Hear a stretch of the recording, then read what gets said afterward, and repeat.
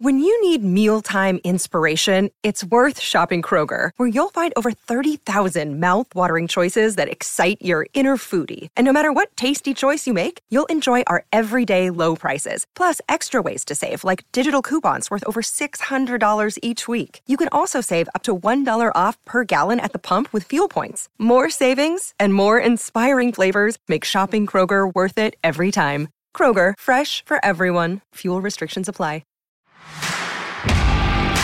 You are listening to Claret and Blue, an Aston Villa podcast brought to you by Birmingham Live. Hello and welcome to this live episode of the Claret and Blue podcast. I'm Dan Reynolds and I'm joined by James Rushton. First of all, James, how are you dealing with this heat? Because it's boiling in here. Not very well, if I'm honest. I'm done. Like, God, can't even have my window open because we want the best quality recording environment. So it's really hot in here. It's bearable. It's fine. I'm not going to moan too much. Yeah, well, I mean, I'll never complain about being cold again. Let's just put it that way. We don't have the budget for hair and makeup either, so we've all got pink, sweaty foreheads and sweaty hands as well, which isn't nice. But yes, we've got a few topics we're going to talk about. We're going to be here for the next half an hour, 45 minutes or so. So you can ask your questions to us, but hopefully we're going to be kind of proactive and cover some of the things that you want discussed anyway. One question that I put to Facebook earlier this week was what would you call a successful season for Dean Smith and Villa next year? So I want to open with that really, because that sparked quite a lot of debate on Facebook, and I'm hoping that people will get involved in the conversation now as well. So we'll use that as a springboard. James, what would you say would be success for Villa next season? I know it's early because of transfers have to happen and things like that, but we've got to have some kind of predictions. Anything that isn't like relegation confirmed or denied on the last day, if we can kind of get that done with a few weeks early, I'd see that as a massive success. Mid-table, I've just seen a comment come up. Mid-table, perfectly acceptable. Let's get it done, but let's get this relegation conversation out of the way in a good way by, say, early March. Yeah. Villa can't go down. I'd love that. I don't know, is that possible? For most people, I think you have to be like the best up the top of the table. But if we can be outside of that scrap by a good few weeks before the season closes, by the standards we set last season, that would be massively successful for me. Just keep building on the pitch improvements, be solid at the back, kind of find that threat up front. I guess find that attacking might, because that was one of the highlights at the start of the season. We probably didn't do the best with the players we had or the chances we had. But to have some excitement up front would be a massive positive. Just keep the stability, keep the plan going forward. And it seems like the club's on a really nice path at the moment with the Joanne Lange hire, the Rob McKenzie hire. It just seems like they're making smart moves. So the smartest move to me, Craig Shakespeare as well, the smartest move would be get that stability, but wring a little bit more positivity out of it. Let's have a good season. Yeah, I think there's probably a little bit of nuance to be had between the difference between a successful season and kind of an acceptable season. Because as of right now, I think if you just said Villa will finish 17th again next year, as much as staying in the Premier League is part of what Villa need to do to build some kind of consistency, I don't know whether I'd call that successful at this point, especially because there's a lot of transfers to happen and things like that. Just aiming for 17th wouldn't be successful. I would say that's more acceptable. That should be the minimum target for Villa. I think a successful season is like what a lot of people are saying in the comments here, kind of mid-table and a cup run, top 10 and a cup run, not being in a relegation fight. I think any kind of measure of success would be that it has to be an improvement on last year. So if you're 13th and above and you do well in the cups as well, and like you said, you're kind of comfortable all the way throughout the season, that would be a successful season for Villa right now. Obviously other people watching this that might not be Villa fans will be thinking 13th place in the Premier League is successful, like winning trophies is success, but baby steps, right? Yeah, I think, like, say if it was last season and the Premier League season finished exactly the same, you have to rely on things going your way. You kind of have that mucky goal at West Ham 1-1 and you still survive. But if you added in that Villa beat Manchester City in the Carabao Cup final, what does that make this more? Would that make last season more successful than, say, nothing and 15th but comfortable next season? It's hard, but I think Villa fans just want to see positive signs without looking over their shoulder constantly. I think we've had a number of seasons where even in the playoffs, it's like you're looking at the teams behind you, you're constantly calculating what other teams are doing. Yeah. Not next season. Nah, not for me. Anything but that next season, that'd be fine. I think there was a podcast that me and Matt did where we looked at Southampton as the model, whereas it was something like they'd only scored 10 more goals than us and only conceded 10 less or something like that. So, not a massive margin, but they finished like 17 points better off than us. They were comfortably in the mid-50s, I think. And this is without checking the actual the facts of it, as usual Claret on this podcast. Trademark. But you know what I mean? We're not a million miles away from being able to finish 12th or 13th and be comfortable in the Premier League. So that would be a success. And I think, like you say, if you're comfortable around February, March and thinking, oh yeah, there's very little chance of us having a collapse and going down here, you want to go as far as you can in the Cups as well. Let's win a trophy for once. Let's win our first major trophy for, 20 years, 25 years? That'd be lovely. Yeah, I think that would have been a good one. That League Cup last year, that was a massive opportunity for Villa, just to kind of get that date, update the dates on the League Cup record, you know what I mean? I know. That would have been nice, but we've got to look forward to it. We've got a season to look forward to now, and like after the events of last season, this is one where you're looking forward to a bit. No matter what happens in the transfer window, there's reason to be a bit more excited. The excitement last season was pretty big, but I think this season it's a whole new ball game. Villa shouldn't be in this relegation conversation. They shouldn't. Not next season. Yeah, there's a comment here saying we should be proud of the Midlands of finishing above Wolves and Albion. And if we finish above Wolves, I think we'll be having a very, very successful season. So I'd still expect them to be in the top 8 at least next year. So if we finish in the top 7 or above, Tony Adams, I'll personally give you a tenner, maybe. Tony Adams knows his football as well, don't he? Yeah, I wonder if it's the same name one. for understanding everything. Yeah, it's got to be watching Aston Villa podcast live. I don't know why he'd be doing that. There you go. If we, like you said before, if we did finish 17th and it was a struggle again next season, would you still accept that? Is that still okay? I don't know what kind of yardstick you use to define what's acceptable or not. I mean, if the plan is clearly going in a good place, but then would it be going in a good place if it's exactly the same again? If the plan that they've set in place with the positive hires they've made behind the scenes, stuff they're doing at academy level, it might take years for like the fruit to bear from this plan. You know what I mean? Can we judge it on a good or bad season this season when seasons are so dynamic? I don't know, but hopefully we're not even having that conversation. I wouldn't want to consider that because it's something that will cause massive friction. Like, can Villa go down and be successful? Obviously not. Like that can't be true. Yeah. But if they're moving in general in the right direction, that's cool. For me, that's cool. But I guess it wouldn't be, going down, tanking again, and having that whole conversation. We don't need. That's a nightmare. Let's not even go there. Yeah, it's. I just don't want a season like the one we've just had. Like I said at the start of this, being in the Premier League is where you need to be to kind of mount any kind of success over a long period of time. So if we were starting the Premier League in the 2021-22 season again, then yes, absolutely, you have to be happy with that. But if it's a struggle and you survive and you start losing players and things like that, then yes, that's a different story. But enough of the negativity. One thing actually before we move on, are you at the stage yet? Negative thing? No. Just a random point that I've seen from the way people are typing their comments. Are you at the point where you're now calling the 2020-2021 season this season? Or is it still next season? I can't get my head around which it is yet. Until that season starts, it's next season, and then because our last season's finished, it's last season. So we're in between. So it's last season. There is no this season. There's no this season unless you're referring by this season, last season. See, I would say where are Villa going to finish this season? But it's next season, isn't it? Still, really, even though next season sounds like it should be the year after. There's a comment here from a guy I'm not going to be able to pronounce, but I'll give it a go. Himant Katana. Probably wrong. He says, when will the fixtures be released? Is there an official date for this yet? Do we know? Because the season kicks off in 20 days or something. Yeah, I assume it'll be soon, but it's gonna. I feel like it has to take into consideration like the clubs playing in Europe. I think it's just Manchester United and Man City, right? Yeah, so I think so. Because I was going to say Chelsea and Wolves, but unfortunately, both knocked out. But yeah, I think it has to take into consideration where they end up because they'll have like 12 days, 15 it's days a weird season, from the last game to the next game, which is crazy. But it's got to be soon. Look, it's going to happen. I think people are always asking when are the fixtures coming out. Like the kit, it's like the kit. When's the kit coming out? It comes out. It can't not come out. So yeah, it'll be soon. It's going to happen, obviously. And this is one of those totally arbitrary questions that are a bit like, is a kit good or not? And it's a bit like, why are we talking about this? It doesn't seem important. Is there a fixture that you'd like to start the season with? Is there anyone you look at and think, that'd be a nice start to the Premier League? Or anyone you'd like to avoid?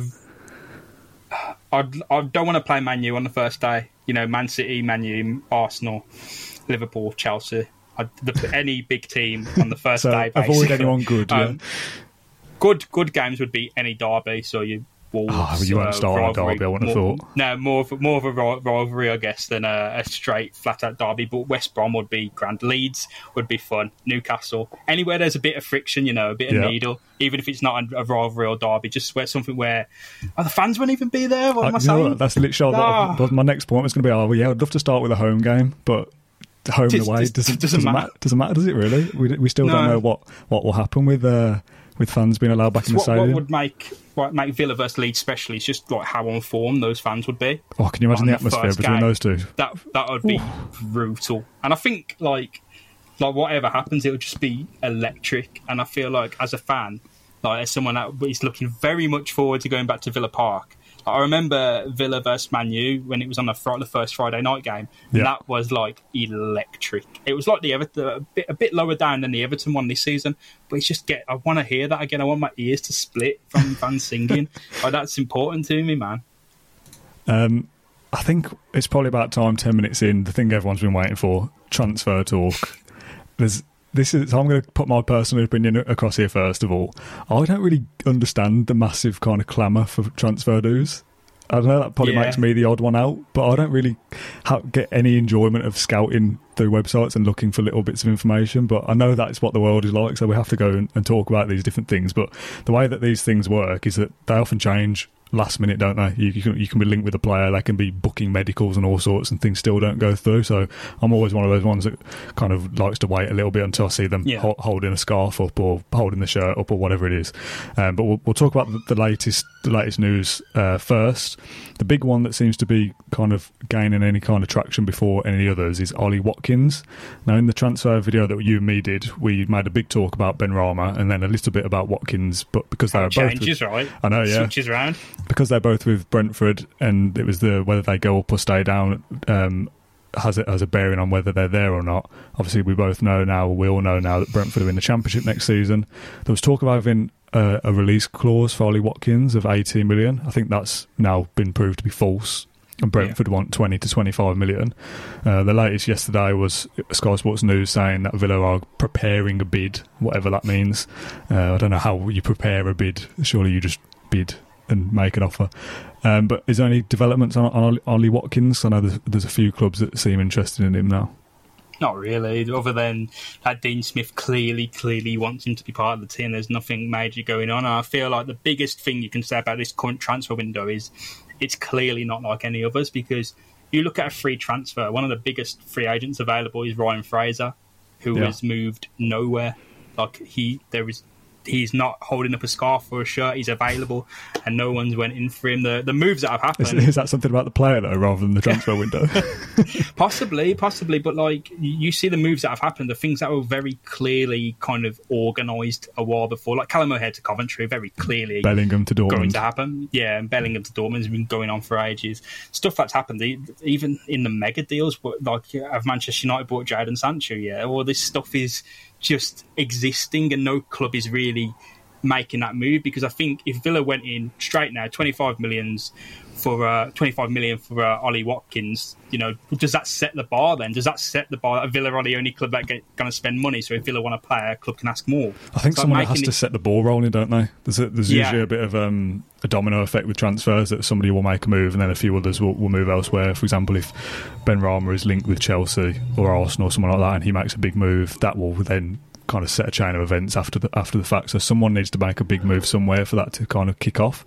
The thing I've seen with Watkins a lot is fans kind of suggesting, will he be the main striker that we sign? Will he be the only one? Because that seems to be a bit of a concern, that yes, he scored goals in the Championship, but is he going to come in for 18 to 20 million and start every game for Villa next year and be able to score the goals that we require?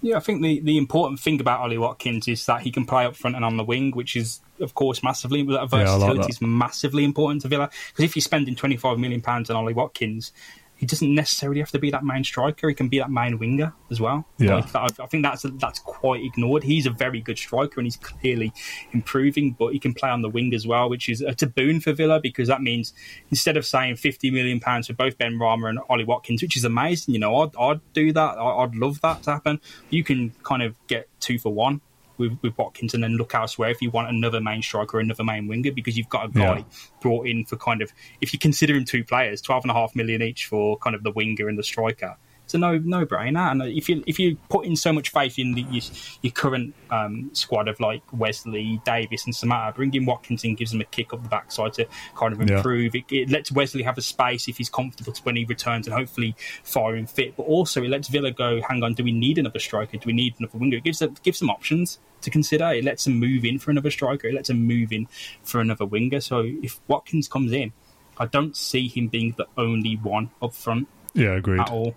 I think you're probably looking at a combination of Wesley, probably Watkins, and this is, I must state with no insider information, but he seems to be the most progressed out of all the rumours. Wesley, Watkins, and then one other, and then you'd have Wesley and or the other striker playing up front, and Watkins maybe on the right-hand side with Grealish on the left, or another winger, or whatever you go for.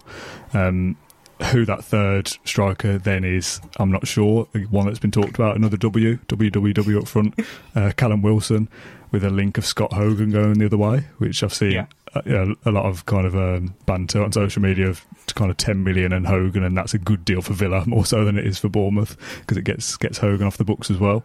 Is he one that you think is one worth chasing, Wilson and Watkins as a duo? Yeah, I mean, it's very easy in a transfer window to say I'll be fairly happy with that, and then Watkins and Wilson don't score for like 6-7 games. No negativity on this podcast, mate. Which is like proper Villa. But like, if you were to ask me right now, Watkins and Wilson, a gamble on the wing for another winger who can be kind of explosive, score goals, an improvement in midfield as well, maybe an addition at the back. I'll be happy with that. Callum Wilson clearly has what it takes in the Premier League. Ollie Watkins has a lot to prove, and he's done the job in the Championship. There's no reason he shouldn't be able to kind of step up that level now.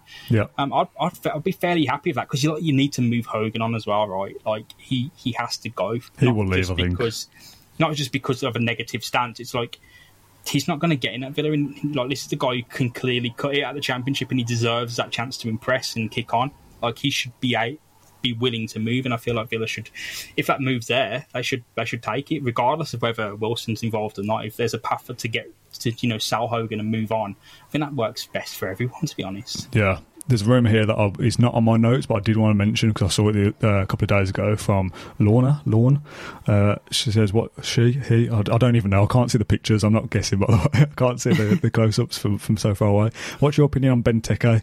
Apparently 8 million is what would be required for getting him away from Crystal Palace.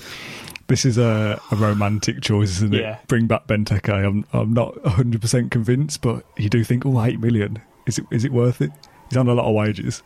Yeah, like, you've got to consider the wages as well. I mean, if you're bringing in a player that doesn't fit inside Villa's wage structure on 110 grand a week or whatever, you know what I mean? If he's going to take a wage cut, which he could possibly do, but he's clearly going to be starting games at Palace. He starts there in fits and bursts for them. He's a rotation player for him.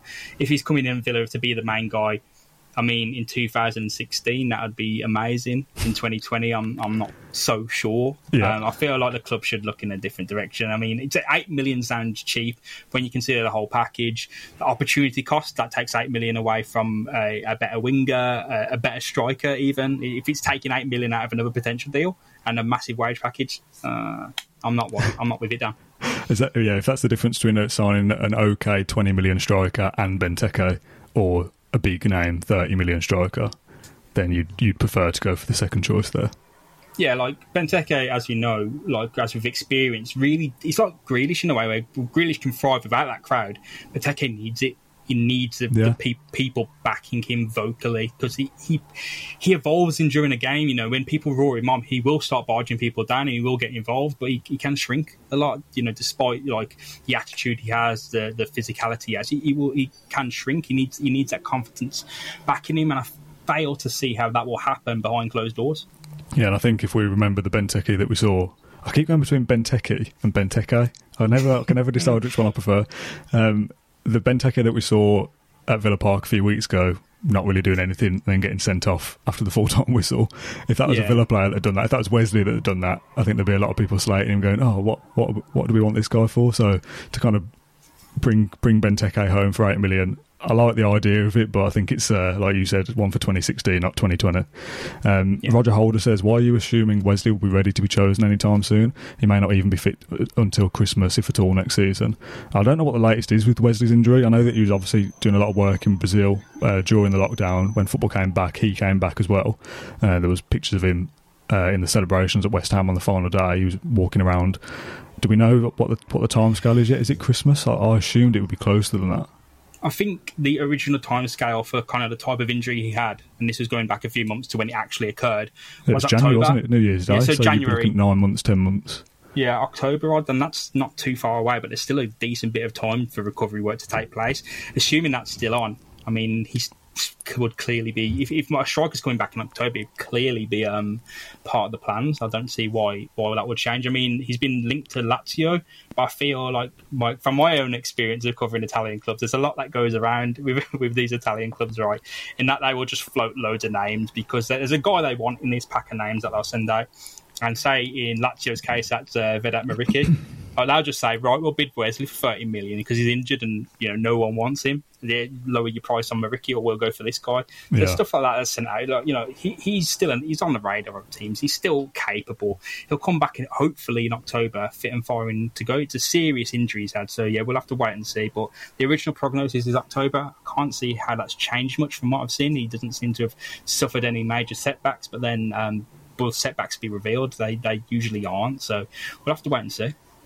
Another one on the list was Milo Rashica, who we talked about in our last week's podcast episode. He was left out of Werder Bremen's squad at some stage since that last episode, saying that there's a possible transfer happening with him somewhere. Head's not in it, all the usual cliches. He's linked with us. He's linked with Wolves as well. I think he possibly was linked with Leicester, unless I'm getting confused with somebody else.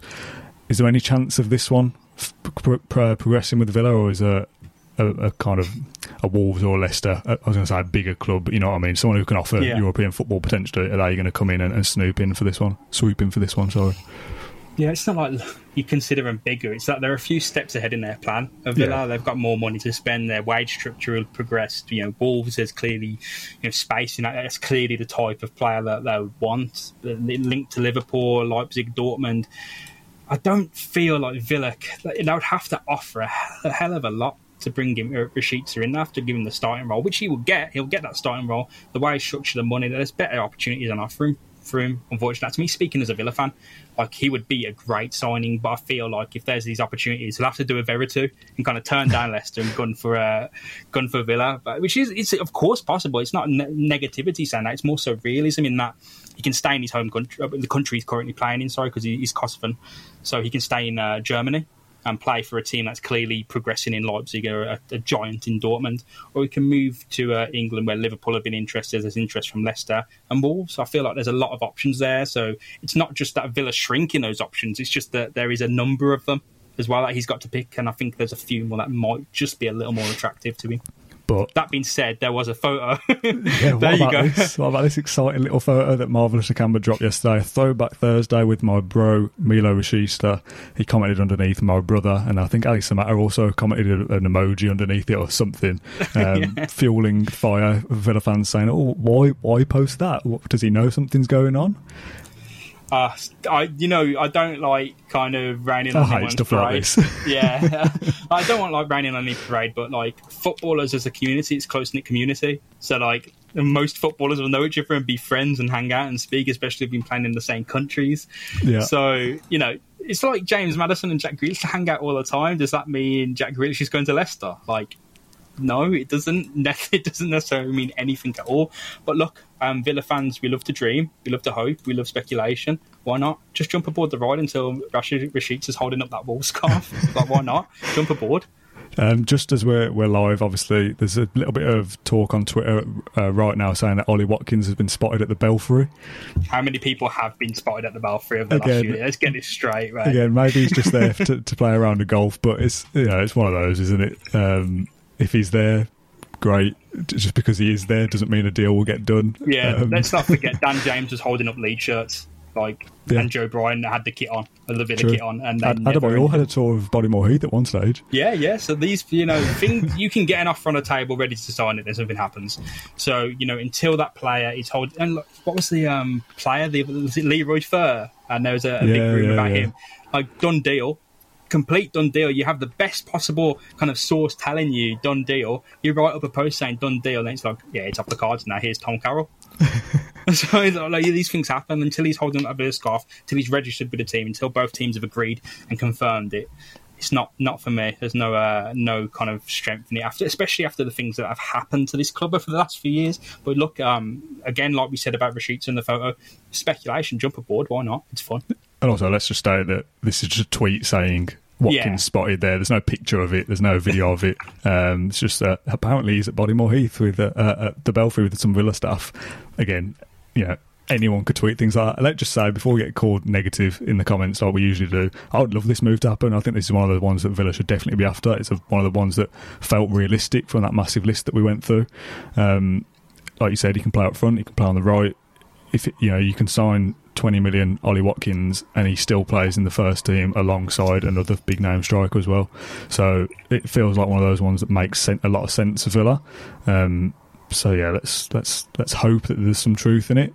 But I'm not going to get carried away with tweets saying he's at XYZ place. Well, if you're going on about that tweet, another one's just come out 2 minutes ago saying, I don't want to say that Watkins' girlfriend's posted a video of him and a story of them both sunbathing. So unless there's, it's hot enough in Belfry to sunbathe right now. But I think there's a comment that's come up. Jackson, you let me dream. I feel like that's the key speculation. Just having fun like this every season. Just have fun with it.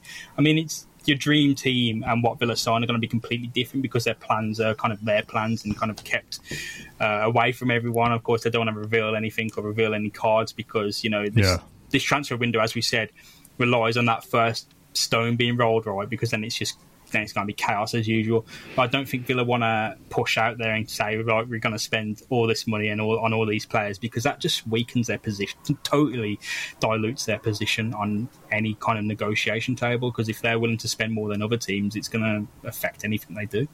One of those stones that doesn't look like it's being rolled at the moment, I don't want to dwell on this one too much, is that Jadon Sancho will stay at Dortmund, according to their club sporting director. The obvious talking point here is that, we have to mention it. Like I said, I don't want to dwell on it. What does this non-deal now mean for Man United and Jack Grealish? Hopefully nothing. Not a hell of a lot, to be honest. It's like, if there's a world that exists where both players play for Manchester United, it's not one I want to imagine at all, to be honest, because I don't want them having Jadon Sancho for one, because that is going to highlight Manchester United bloody going back to the top of everything. But also them buying Jack Grealish and having Jadon Sancho at the same time annoys me, frankly annoys me. Fair play to him. But as a Villa fan, you don't want to imagine Jack Grealish going out. I don't know if the Sancho deal has much bearing at all on whatever they choose to do with Jack Grealish, because they're both different players at the end of the day, and they can both do good things at a big club, as Grealish is doing at Villa. Means nothing. Like at the end of the day, they could sign both, they could sign neither. Until it happens, it happens. Didn't their sporting director once say that one of their players wasn't leaving categorically as well, and then the following season he was gone? Like, these things happen. It's all part of the game, isn't it? You do have to say, we want to hold on to this player, but it doesn't really mean anything ultimately. You have to bluff. You have to send out kind of false support. You have to do whatever you can to strengthen your position. Holding on to, as Villa deserve with Jack Grealish, as Blues deserve with Jude Bellingham, you deserve top dollar for the players you've produced, or developed. Like Jadon Sancho moved from City to Dortmund and has developed there. You deserve top dollar for that work. So they deserve any tactic they can use to kind of get the most amount of money possible. Good for them, because if it's good for them, it's also good for Villa. We're going to move on now to some viewer questions that I got from Twitter. There's 3 that I wanted to go through here, but obviously I knew we'd be live, so if anyone's got any questions that you want to ask, you can do so. We'll be here for another 10 minutes probably, because I am starting to melt. The first one that we had yesterday came through from Omar, and I know that we've kind of talked about this off air a little bit to prepare.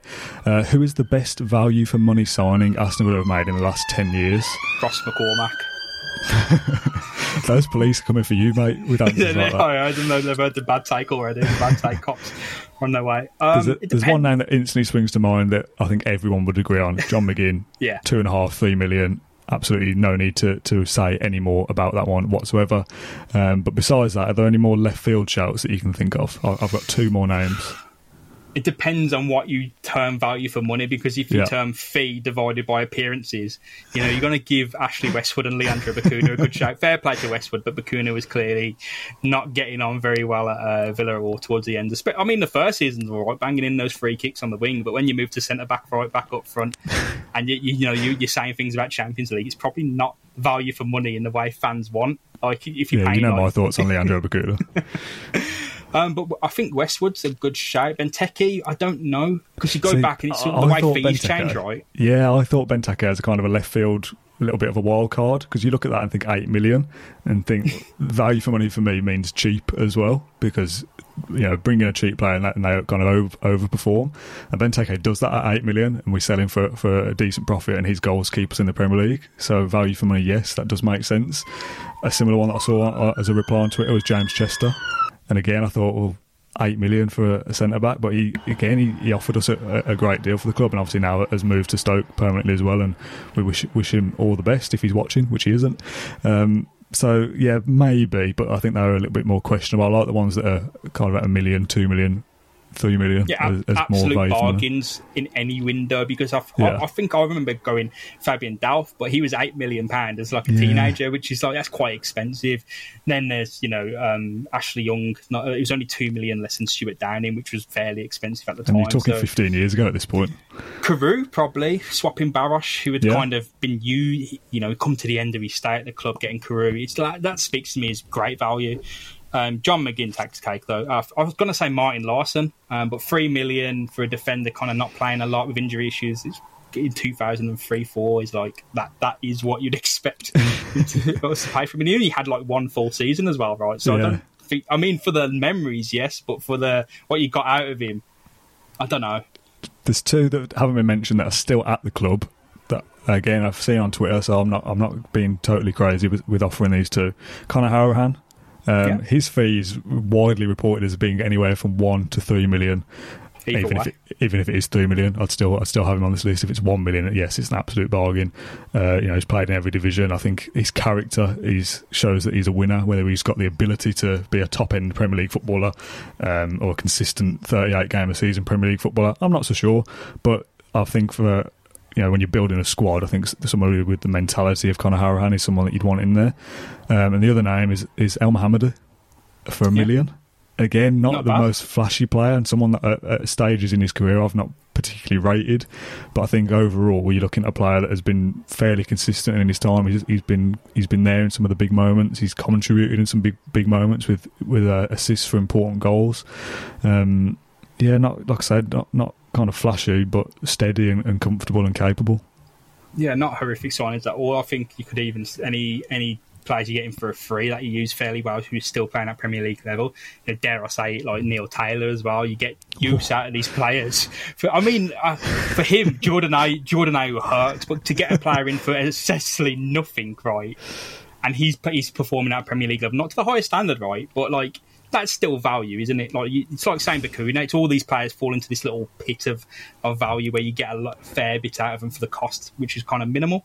But then again, you could say, would you say Lewis Grabban on loan, following us to the playoffs? But loan isn't value for money, is good, it? But you don't buy him, are you? You're just getting like killing Sunderland season off and getting loads of goals. Yeah, true. Yeah, fair point. Snodgrass? Could go on all day. All right. When I thought about it, I was like, last 10 years, and I instantly went back to thinking about, Ashley Young, blah, blah, blah. But they were more than 10 years ago, by the way. Let's not forget Martin Larson, the names you've just picked. This question was 10 years only, mate, so you fail. The second question we had was from a guy called Ryan. I can't remember his surname. I've not written it down. 2-part question. What are the short-term and long-term goals for the club? And I'll let you answer this first, because I've already got my answer. short-term getting Neil Taylor on a 6-year deal to stay at the club. He's a good guy. He's a good guy, man. Short-term goals, staying up, progressing under the play style, keeping that stability. With everything that's going on, stability is so important. Making sure they're getting the most out of the coaching staff, making sure they're getting the most out of Dean Smith, making sure he can perform at the best of his abilities. Keeping Jack Grealish maybe one, although I do feel like if Grealish goes, it unlocks a lot of options for Villa that may not be palatable considering Grealish going to unlock them in the first place. But I feel like if you bring in some real firepower, if he is to go, and that's the reason why you are able to do so, that's pretty cool. But I'd say keeping hold of Grealish would be a very key goal. Long term, has to be European football. We have to be getting knocked out by CSKA Moscow in a quarter-final again. We have to be getting to that level. Like, we have to just be having that excitement. Mate, I'll take Rapid Vienna in the knockout round at this point. Yeah, send us out in the first qualifying round just as long as one of it, like, we went to Austria. Like, that's honestly fine with me. I think I've written down immediate short-term, stay in the Premier League. So that's take 17th next year, if that's what it means. You just cannot go back into the Championship at any point for the short term. A little bit further than short term, so mid-term, I guess, is kind of establish yourself in the Premier League and get around that 12th, 13th, 11th place and be comfortable for a year or two if that's what it takes. And like you said, long term, you get back into European competition as soon as you can. Whether that's, what do you class as long term? Is that 5 years in football? Yeah, 5 to 7 years, I think, is long. I mean, it sounds like a long time away. Keeping on a manager for 2 seasons is like long time, like these days. So yeah, the next 3, 5, 7 years in that time frame, seriously progressing in instalments would be a very positive move. Developing in the same way Copenhagen, being a leader, getting these, getting new positions in, kind of refining and revolutionising, questioning what football means at a business level, what it means at a psychological level, at a tactics level, kind of pushing yourself onto that forefront in the way that Copenhagen and other teams like Brentford were able to do, kind of find that little niche you can exploit, would be another good short-term goal. But in the next 3 to 5 to 7 years, kind of getting those little instalments in of improving, hopefully a cup win in the next 10. Give me a cup in the next 10 years, man. Give me some silverware. To be honest, any silverware. I don't want no pre-season ones though. Just a good trophy. The Peace Get Cup. us that good trophy. If we're to play like if Liverpool win the league and FA Cup and we're the finalist, win that Community Shield, man. Like, just give it just something, man. Does the Community Shield count? I don't think it does. I didn't think it did for a long time, but you see the heft of that thing, man. Like, and that, that one we won at Burton, that massive one, serious trophy that, and the Cup of Traditions, that big one. But the Community Shield absolutely counts me. If Villa win it, nobody's taking that away from me. All right, fair enough. The last question I've got on my list is, who could we be looking at this time next year as having a breakthrough season for Aston Villa? Not a new signing, somebody that is currently in the squad now, and this time next year we're going, I can't believe how much X has developed in that time. I feel like everyone's kind of had a breakthrough season though. Like, Target was a little bit better than expected, Gilbert a little bit better than expected, Konza kicked on, Mings, McGinn, Arahan. I mean, we need a striker. We need Wesley to have a breakout. If we're completely honest, it has to be the striker in the team who's looking to recover. It has to be Wesley. Yeah, but not one of the kids, Vasilev, maybe? Louis Barry? I feel like this wouldn't be the season where you're putting in a youngster until it's a foregone conclusion when you confirm you're staying up. The season's set. There's 3 or 4 games left. Louis Barry's on the bench. Like, it'd be hard to see. I'd love that to happen. Breaking out and exploding. But I feel like most of the players we set to have a breakout season, Louise, Harahan, Konza, whomever, Tarki, Gilbert, probably already have had that breakout season. If I'm totally honest. Yeah, fair. That's the extent of my notes, so I'm going to scroll back up through the comments because there was a couple of questions from earlier. Gary Oakley says, why hasn't James opened his window yet? To give you guys the best possible sound quality at the expense of my life expectancy. Mate, there's so much noise going on outside. I've had to shut mine as well, and I've got the door shut and it's sweltering in here. So this is what we do. This is what we do for the quality of the sound. But it is very, very hot. Comment underneath that from Leo. Is it? Yeah, Leo James. Considering the defensive record last season, do you worry at the lack of talk around new defensive targets? I'm not so sure, It's quite quiet. Talk doesn't matter though, does it? Like, if we're being completely honest, it's like if Villa trying to defend it, it'll probably come out of nowhere. if to people on like Wesley last season, it would just be one of those deals where it is reported, like Nakamba in Nigerian pressing, people go, no, it means nothing because it's coming from Nigeria, and it happens. Stuff like that. Like, I wouldn't be too concerned about a lack of talk right now. There's still a long time to go. People who know the transfer window aren't predicting major moves until September starts. So let's be real with it. It'll probably happen. We probably won't know about it until it actually happens. I quite like that though. I like it. I want Villa to operate in that way where a signing comes out of nowhere. I don't want to hear rumours, and I know part of me feels like, yes, it's nice that when you invested in this and the social media world and whatever else, it's nice to know everything about the club. But I feel like there's an element of almost, I don't know, like class maybe or something like that. I like the idea of Villa being kind of under the radar and just getting on with it and like, right, we've signed this player, here's what you need to know, we're ready for the Premier League. I don't kind of like the circus, if you like, of a transfer window. It doesn't really appeal to me.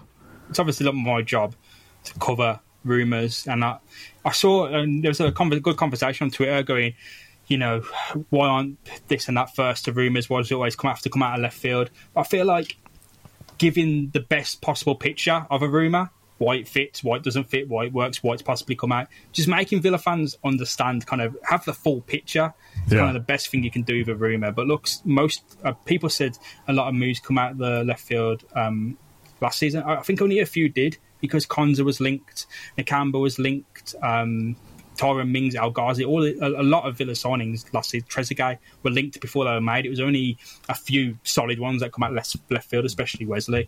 Yeah. So you will see, there will be some of these that have truth, but I don't think there'll be much right now, with so much depending on that first club making a big move and setting things in motion. Holly says, oh God's sake, how much I missed. About half an hour, Holly. Yeah. So yeah, not great from you there. If people are listening to this after the fact, we do these on Facebook Live, so that's the first place you can listen to the podcast and get involved in the comments and ask us questions directly. But anyone else who's listening to this after the fact, or if you're listening to this for the first time, we're also available on Spotify, iTunes, Acast, whatever podcast provider you prefer. And we're also on YouTube, where you can see our lovely faces, our lovely hot sweaty faces today. James, you look particularly pink and red on your screen. We got to go, man.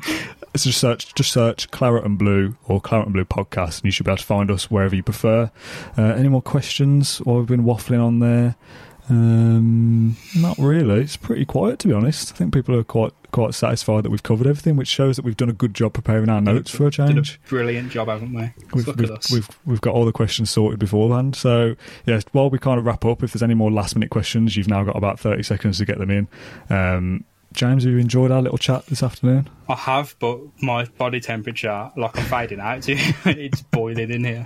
Yeah, it's a joke, isn't it? So I think we'll probably call it a day, because it looks like it's dried up a little bit. We'll be doing these Facebook Lives to react to any breaking news that happens from now until the end of the transfer window, so you'll be happy to know you can see and listen to us whenever something happens. Until then, we'll be here to chat about all the latest rumours and whether Ollie Watkins is at the Belfry or not, and silly things like that.